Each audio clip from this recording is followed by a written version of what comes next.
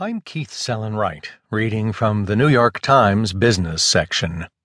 How Trump Might Become a Workplace Disruptor by Charles Duhigg.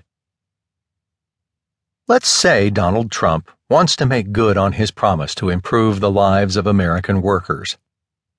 Let's imagine this White House, which came to power free from the political debts typically owed to unions or Wall Street, is genuinely focused on helping the nation's miners